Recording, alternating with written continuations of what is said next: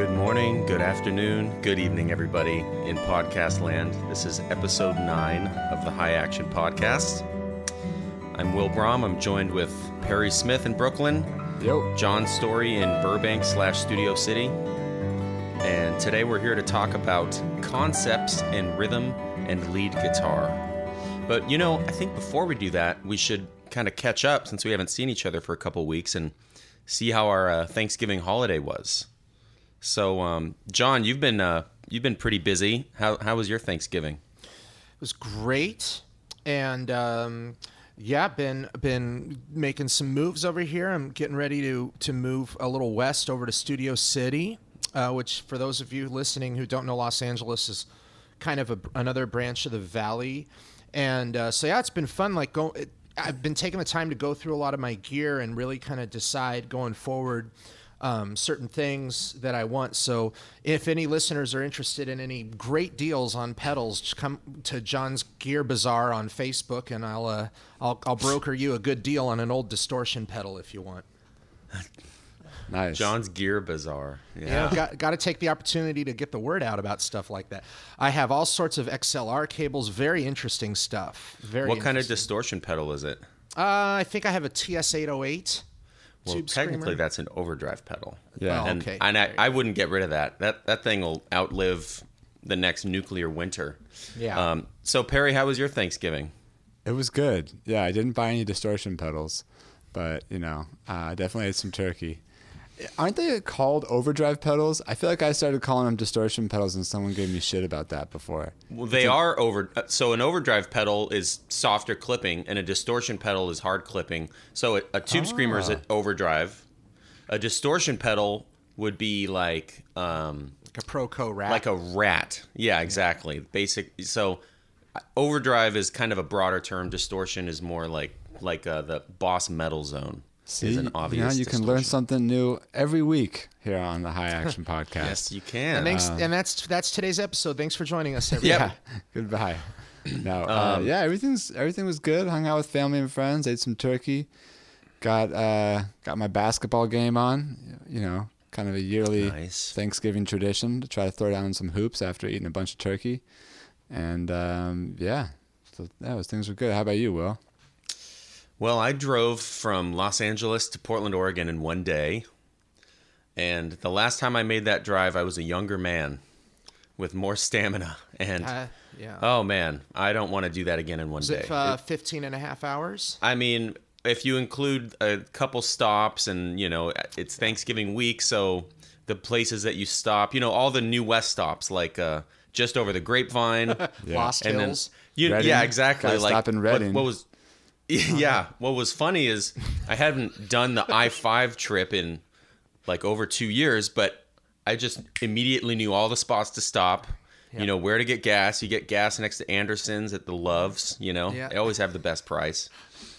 And then after Oregon, I went down to Oakland and was at Yoshi's with Arturo Thanksgiving weekend, which was really fun, getting to just hang in Northern California. And that was my Thanksgiving. It was basically an absurd amount of driving. So, oh man, yeah. I know. Once you hit Eugene on the 5, and you're done it in one day, you start seeing invisible friends in the car. Man. It's very tough. I've done that drive. I did that drive once in a '97 Ford Escort with no cassette deck, no CD player, just an AM/FM radio, no cruise control.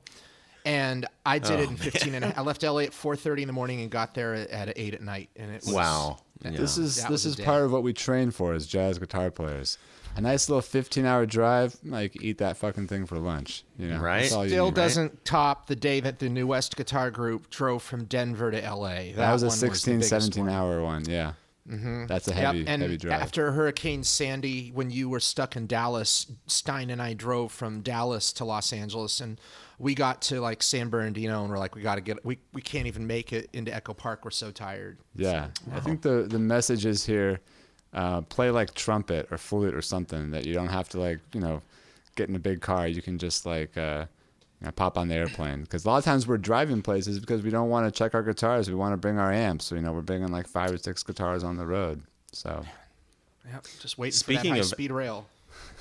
Speaking of gear, want to shout out to AEA microphones, of which I'm using their N22 behind me on my Henriksen amplifier. They're great friends of New West, and they've hooked John and I up with some great stuff. So you're listening to the sound of an AEA N22 right up against a Henriksen Blue. And we want to remind you to check out patreon.com/New West Guitar Group. We just released some fun videos, and we've got lots more in the can for you. And Perry, you got an interesting statistic for our downloads on this podcast. Maybe you could give some words of encouragement to bump those numbers over the edge.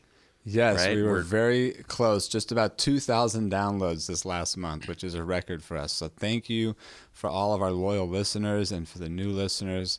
We're just happy to be building the community and discussing all things guitar.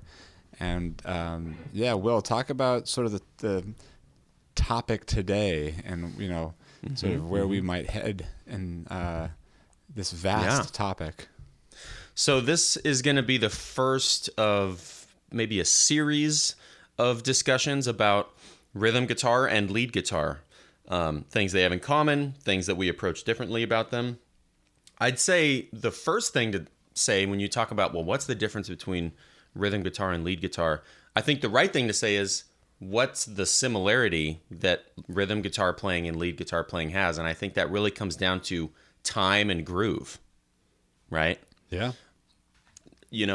The last season we were talking to all these different players, and we, ask them this same question. That was usually some sort of answer that they would give, as if, if I'm comping,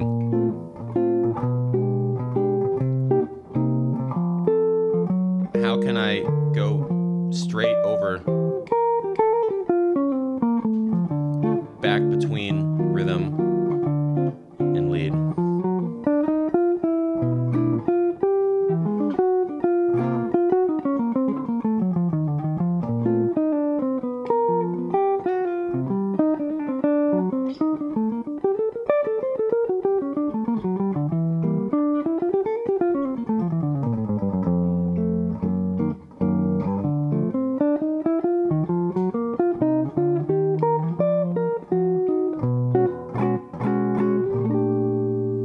So trying to bridge that gap where it's almost like there isn't a difference. It's all groove.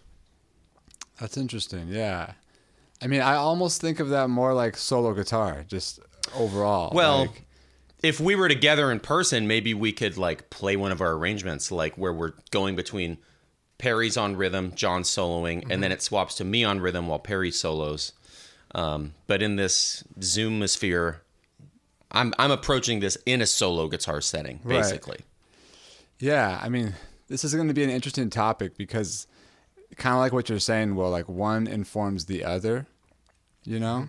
However, there are areas that you kind of stretch more for certain things. If you're really playing rhythm guitar, you're kind of establishing more of a commitment to a deliberate commitment to playing the rhythm and playing the groove and making it feel a way that's supportive, right? And sometimes with lead, you can be more melodic, like a vocalist or a horn player, and you can maybe pull on the time a little bit more. You can sort of phrase. It doesn't have to be straight down the middle, right? But when I think about rhythm and lead together, or I guess I would think of it more like this.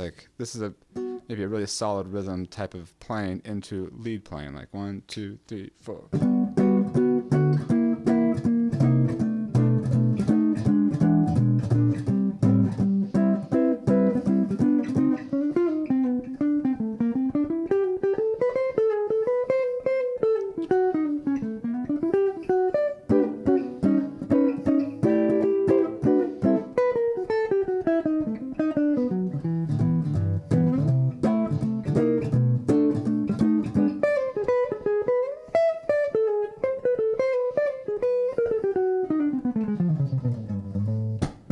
Where you're really playing heavy rhythm and then lead, kind of going back and forth between those two things.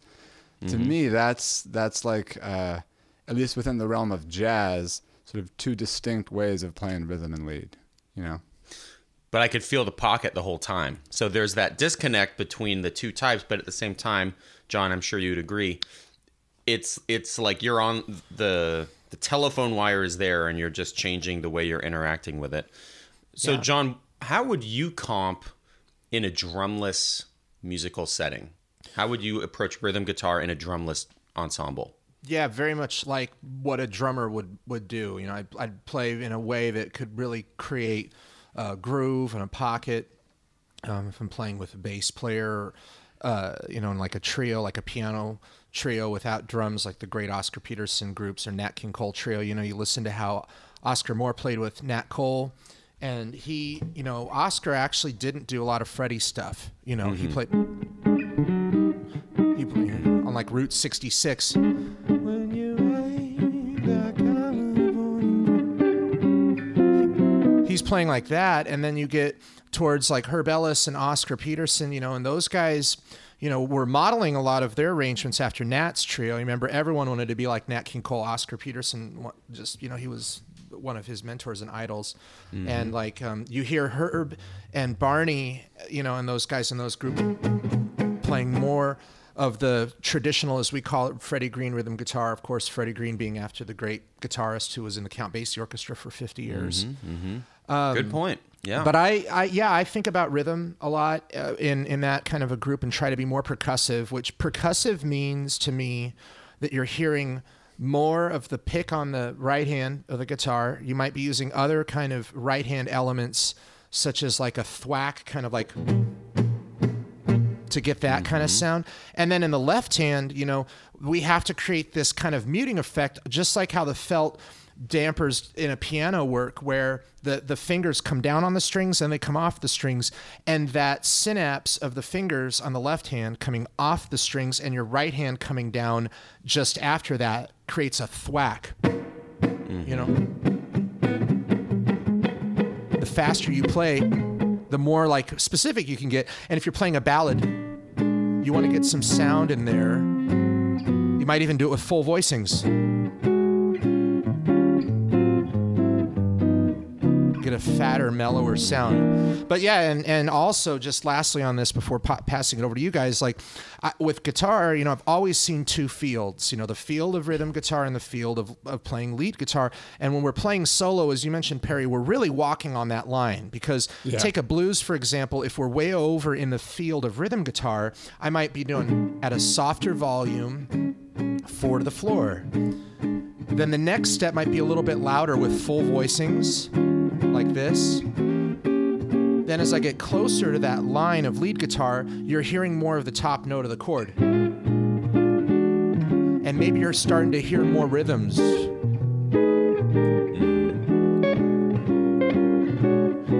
Then as you get right on the line, now you're starting to break up the bass of the chord and the top of the chord.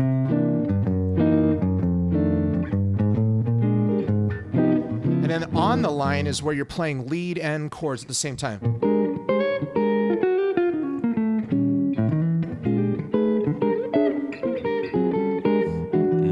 So I've got chord voicings. Then as we get farther from the line, we leave the chords behind and we're just playing single lines. And then way over in the lead field is just sheer volume. Like if you're really having to wail over a really loud band or take a solo, like as we all have done, taking solos in big bands, you know, or like Will, you, I'm sure playing in Arturo's band. I mean, that's a really high octane kind of solo and situation. So you're not throwing in like probably a lot of big fat chord voicings in the middle of your solo. Yeah, that's a good point. I mean, in those loud settings, sometimes if you're in lead mode, you just are basically kind of acting like another horn player, right? Mm-hmm. Where it's like, I'm not going to throw in a chord behind my melody note when you've got that type of ensemble barreling down behind you.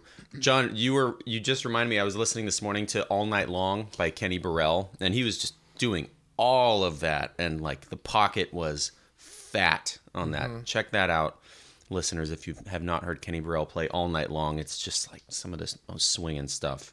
Yeah, I think Kenny's a really underrated player like that. I mean, you know, you listen to Midnight Blue and you listen to Chitlins Con Carne, the first track, and it was like a year. I had that record in high school. I didn't even realize there wasn't piano on that recording. Yeah. Kenny did such a good job on that recording of creating this call and response, which is another element of concepts in rhythm and lead guitar, where you create this kind of depth with your playing where the chords come in and then you play a line, and that's such a fun situation in a situation where there's no piano or somebody or another guitar player playing chords for you. So I remember you guys telling me, unfortunately I was not there to witness this. I know I would have loved it, but when you guys had a master class with Mr. Pat Metheny, he was talking about how to feel the eighth note, right? You could feel it right on it, feel it a little behind the beat, feel it a little ahead of the beat. Perry, you remember telling me about this? Mm-hmm. So if we take, we'll stick in the B-flat blues world. Why not? We've been doing it the entire podcast. Why should we stop now? You know, if this is my tempo and I'm just focusing on single notes,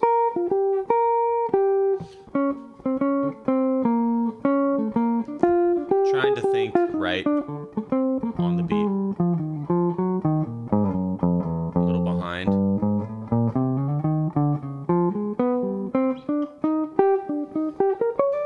a little ahead.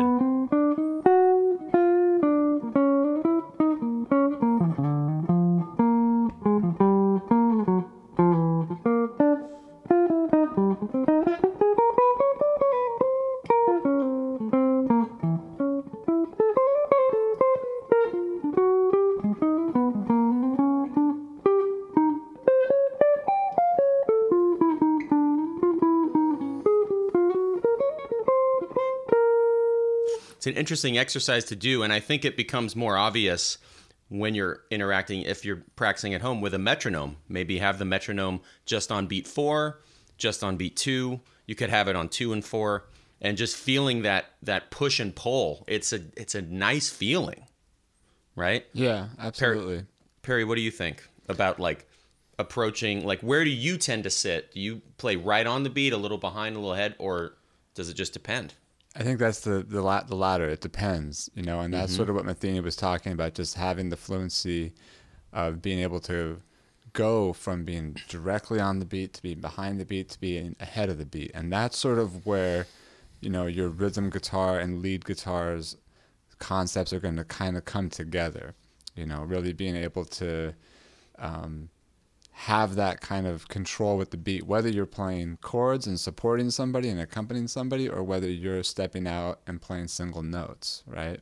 I think that's sort of the message to take away from what Metheny's talking about. But he's also a great example of somebody who is going to approach playing rhythm in some ways differently than he's going to be approach playing a lead line, right? Like I think when you're playing lead, like sometimes you can take a different kind of guitar. Like you can take something that has a little bit more sustain, and you can try to play more melodically. You can try to play in a way that's not as obvious on the beat. The way like a vocalist might, the way that a horn player might. That can be really effective, especially when you have that happening in the context of solid rhythm behind you, right? Mm-hmm. So that's sort of where I feel like they differ. Versus playing versus playing rhythm, you really want to have that solid foundation. I think of great rhythm guitar players in jazz. I'm definitely thinking of Freddie Green. I'm definitely thinking of Herb Ellis, Joe Pass. We mentioned Kenny Burrell, George Benson. I'd put Metheny in there. I'd even put Schofield in there, just for getting into like more of a fusion way of playing rhythm. And then you can open that into different genres. Like think about the rhythm Al McKay, that kind of rhythm guitar. I mean, that's really deep, funky rhythm guitar. And then, when I think of someone that really plays great lead guitar in jazz, obviously a lot of those people come to mind, but I'm also thinking of someone like Bill Frisell, right? That can play a melody that is like soaring and beautiful, and it's not like solidly directly in time the way you might have like some really swinging rhythm guitar be, but it's very effective. So I think that's the real interest for me when it comes to these two different worlds of guitar playing. It's like understanding the similarities and differences and being able to explore them. So, you brought up a lot of different types of players.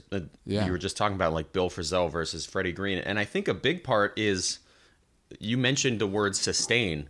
If you're in rhythm guitar mindset, you don't really need a lot of sustain, especially if we're talking about like really digging in to the box. In this case, we're all on boxes, right? Might be totally different if we're on a solid body. But in general, like if New West is playing one of our arrangements, we usually back the volume off on the guitar to get more Or that percussive of feel. that Yeah. percussive aspect, right? There's not in our ensemble situation. There's not particularly a lot of like type of comping. Somewhat, but not as much as. Whereas whoever's soloing might turn their volume up some. Now, if I turn my volume down and try to really do lead stuff, that has a different effect, but you have to dig in a little more. Right. So, and if you are cranking the volume, you can articulate a little softer, and usually the lines come out a little more relaxed. Yeah, absolutely. I mean, our group is definitely an example of how we might approach rhythm and lead. A lot of the rhythm parts are very deliberately on the beat because we're trying to compensate for not having bass and drums, right? But I'd say even some of the lead parts are that way because in our group, it's like everybody's contributing to the time. We don't have as many chances to kind of have somebody being a little bit more elastic with the time from a lead standpoint, just from the nature of our group. But I think that's a really important aspect of trying to play lead guitar is being able to shift away from the time a little bit. Like I said, the way like a vocalist might, or the way a horn player might, that to me is really getting into the essence of lead guitar. Like, especially when you get outside of the realm of jazz and you think of like great lead guitar players on solid body, it's like they're not always playing directly on the time, right? They're kind of like They're like a vocalist, like they're just Exactly. soaring over the song. Exactly. And so yeah, I mean, I think, Will, you do some of that with your with your solid body guitar, where you're trying to play more melodically. And I think Definitely. just discussing the differences between being in that world versus having your acoustic guitar and trying to play like a big fat pocket that's going to kick the whole band, I was doing some of this the last 4 nights where I was going from playing like a lot of rhythm in a drumless group and then turning around and playing like lead solos. And it's actually can be kind of like a bit of a mind fuck a little bit, because Yes, it can. you're going from one zone to another zone. And it's like, you don't really see piano players doing that. You don't, I guess bass players That's a kind good of do point. that. Do you see any other instrument have to operate in such a wide variety? John, what do you think? Like between like what we're talking about, laying down rhythm and having a sustained melodic sound, what other instrument actually has that much variety in the sound and feel of their instrument? I don't think any instrument. Well, I think really, really great drummers are like that. I think they play totally different when they're playing melodic and then when they're playing really supportive. But then again, like for us, we have a kinesthetic difference. Like we've joked about it in New West, playing like intense 4 to the floor, long rhythm guitar, and then trying to play single lines.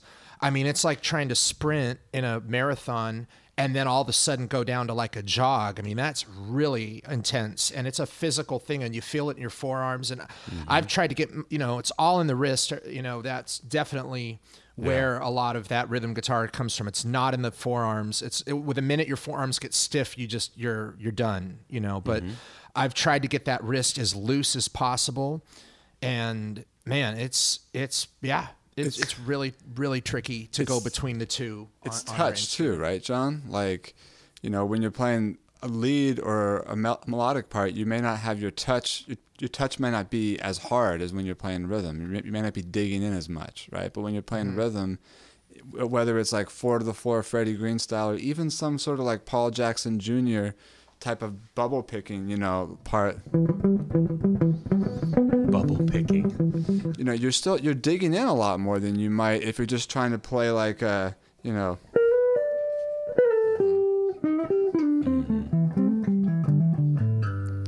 trying to get more of a sweet tone. So that's what I find so fascinating about it. And I think the comparison to other instruments is interesting. Like, what other instruments have that type of technique where they have to dig in as hard and adjust their volume accordingly? Like, that's why we use volume pedals when we're trying to dig in on rhythm guitar. Yes. That's a huge part. It's endlessly fascinating, as you can tell, for me. Mm-hmm. Mm-hmm. So I thought we could all maybe pick a song, and maybe it's a little strange to really convey this, and we're all going to be basically playing solo guitar. But if we play through a song and just think about some different aspects, whether we're comping rhythmically, we're playing chord melodies, we're going between comping to single notes, but tying together the groove and the pocket, regardless of what we're doing between rhythm and lead playing. So why don't I start? I'm going to play Up Jump Spring, one of my favorite songs written by Mr. Freddie Hubbard. And let's just see what happens. I don't really know. Here we go.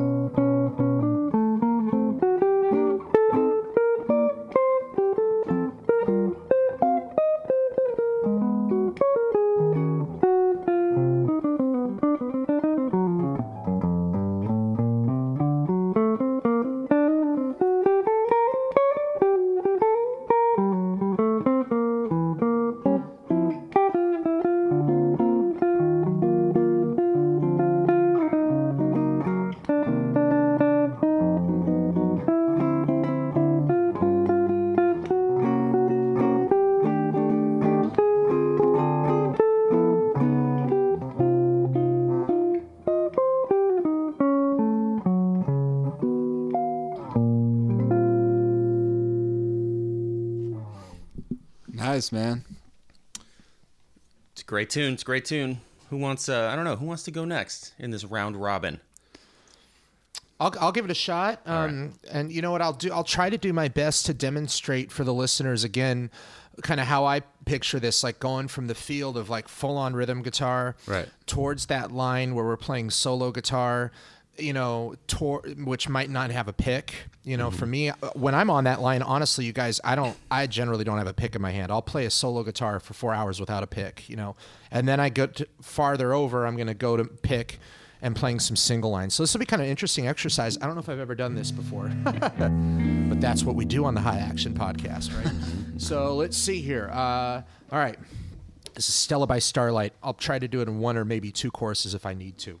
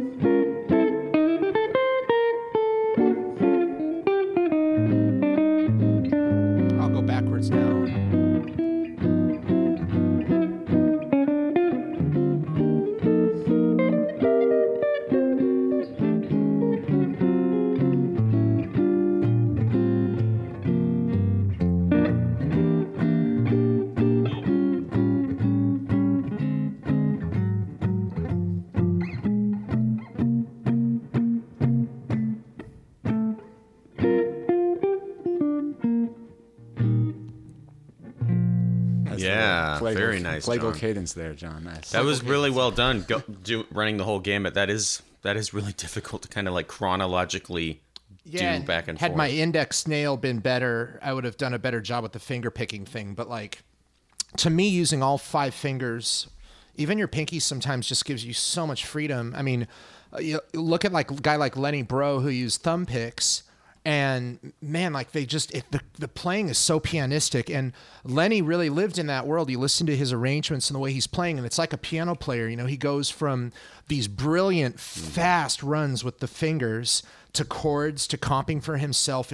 And Stanley Jordan kind of plays like that a little bit too. Yeah. It's interesting to hear how the right hand can really make you play in a way like a pianist. So I try to explore that a lot when I'm playing solo guitar, and again, kind of walking on that line. So for listeners who are playing and practicing this, I recommend that you take a common tune and go through that gamut and find the areas that you feel like you're not quite comfortable in, and sit there for a while and figure out ways to create those effects. Because our instrument, as we've pointed out today, it's one of the few instruments, if the only instrument, that can really do that. You know.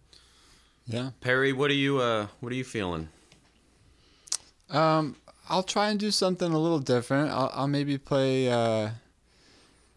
maybe Con Alma in 5. Yeah. I'll try that and see if we can get like a different kind of rhythm. But I'll differentiate. Mm-hmm. I'll try to do like a chorus of like really playing deliberate rhythm, and then a chorus of just kind of playing more melodically. So here we go.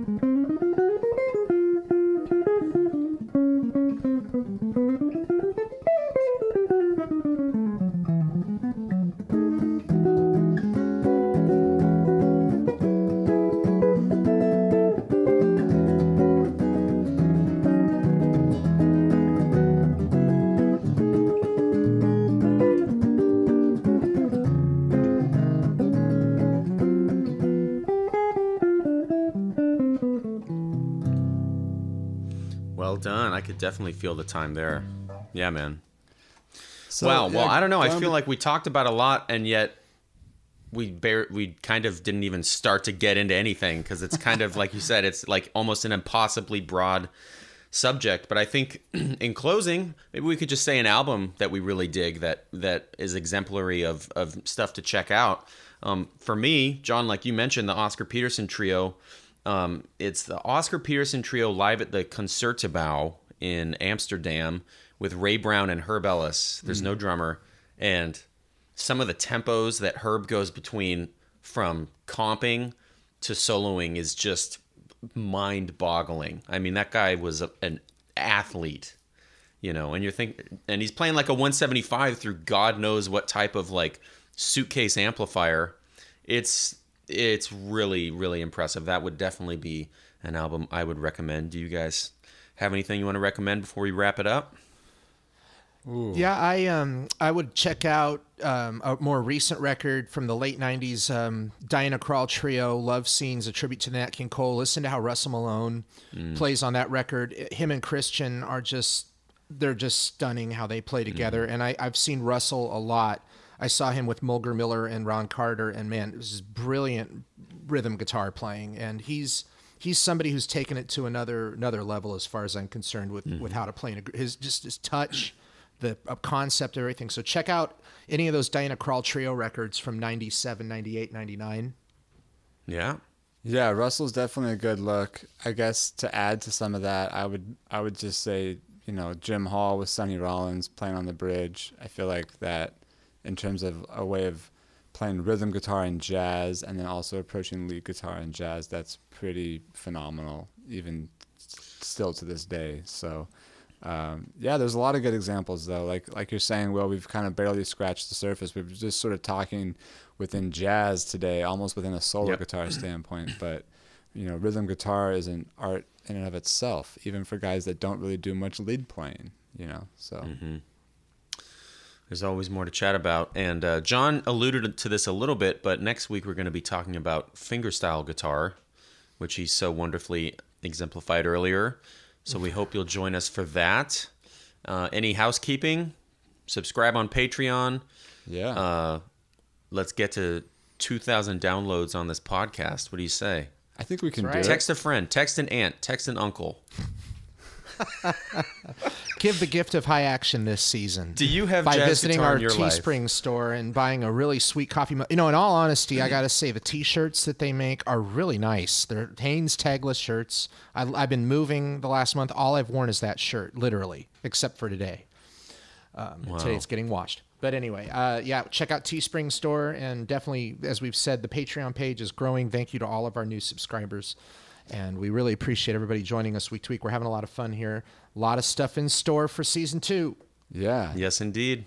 And next week we're going to be talking a little bit about fingerstyle. So I think it would be a good transition because, as John was saying, sometimes when you're playing fingerstyle, you're kind of really bridging the gap between playing lead and playing rhythm together. So be sure to tune in to see what we have to say next week about fingerstyle guitar techniques. So thanks, everybody. Any last words, Will? This is Will signing off. You're just a regular Walter Cronkite, aren't you?